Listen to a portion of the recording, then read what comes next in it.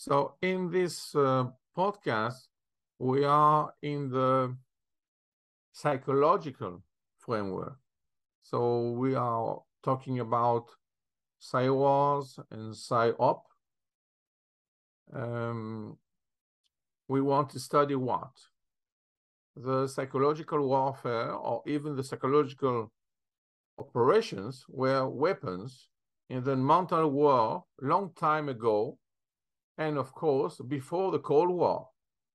They were used to create a planned psychological reaction in other people. It wasn't necessary to use the truth, and lies were very efficient against the emotions or the motives, the value system or the belief system. It was a level above the rhetoric. Everything was possible to get a result. False flag tactics or black operations were possible to destroy the morale of enemies. It was a way to mislead the enemy about the presence and disposition of forces. In 1924, a Soviet directive for higher commands stated that operational deception had to be based upon secrecy, imitation, demonstrative actions, and of course, disinformation. The theory Operation Maskirovka was one of most important means of achieving surprise. The stunning effect produced on the enemy was a crucial point. They didn't need the Cold War or even the NATO to do this. By this way, the term psychological warfare was known in USA only after 1941.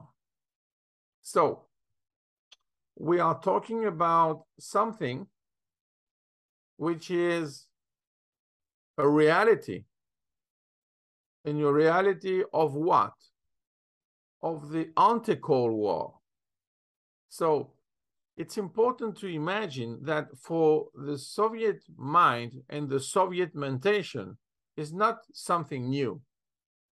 It is in their mind from the beginning because they are based on liars. They know that their ideology is not functioning, is not efficient. They don't care. They just want the power. So from the beginning, they use theoretical concepts and they use psychology to convince the others, to persuade the others that they are right. So their tools, their weapons, in fact, were created in a kind of mental war.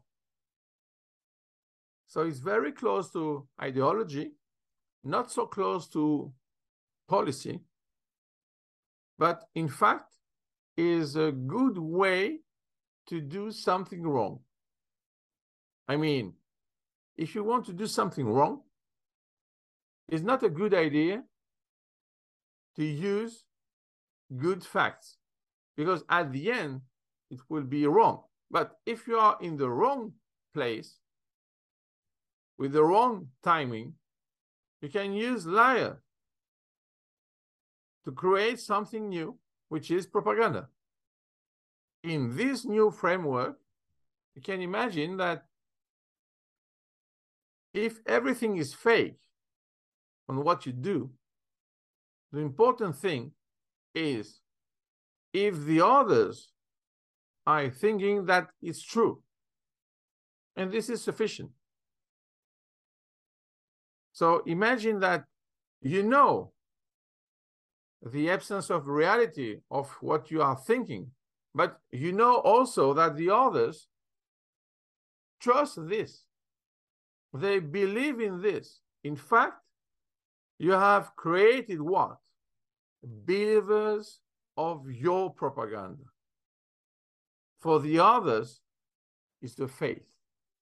They think that Soviet Union is like this. And you don't care if it's not the reality. Your reality is their mentation, which was created by you. In fact, it's not only a Soviet principle. In reality, we can find this in Sun Tzu. Because he said what? It's not so important to win the other, but it's better if your enemy is thinking as you want. So, with the psychological warfare and psychological operations, they were ready a long time before the US to do this kind of things. And even in Europe, we are not prepared of that because we had a very long tradition about diplomacy, policy, political facts, but not in a strategic mix, which is created on a lie. Everything was wrong. So they use real tactics and, of course, operations from the beginning. You remember that the beginning of the Soviet Union is in 1922 in reality. So in 24, it's really at the beginning. So they have already Soviet directive to use operational deception to create surprise, to disinform everything, because in this field, they were the best. The problem is everything is fake, even for yours. So your people at the end became what? Believers of propaganda. So if you want to do this, it's easy for a short time. But at the end, because time is with us, it's impossible. So fake news don't have duration. In fact, as an algorithm, they are created to do something wrong for a short time. And it's possible that it is sufficient. But at the end of a period, of an era, it's impossible to use it. So, before the Cold War, 30 years to create this. Okay, so they were prepared. But imagine that this kind of theory, this kind of tactics, this kind of psychological warfare for USA, the beginning was in 1941. So just 6 years before the starting point, the official of the Cold War. So in reality, you had at that time someone who was a specialist of psychological warfare, psychological operations, fake news, fake history. On the other side, one who was what? Innocent. So they have to learn all these kind of things. For me, it looks like Enigma and the bomb.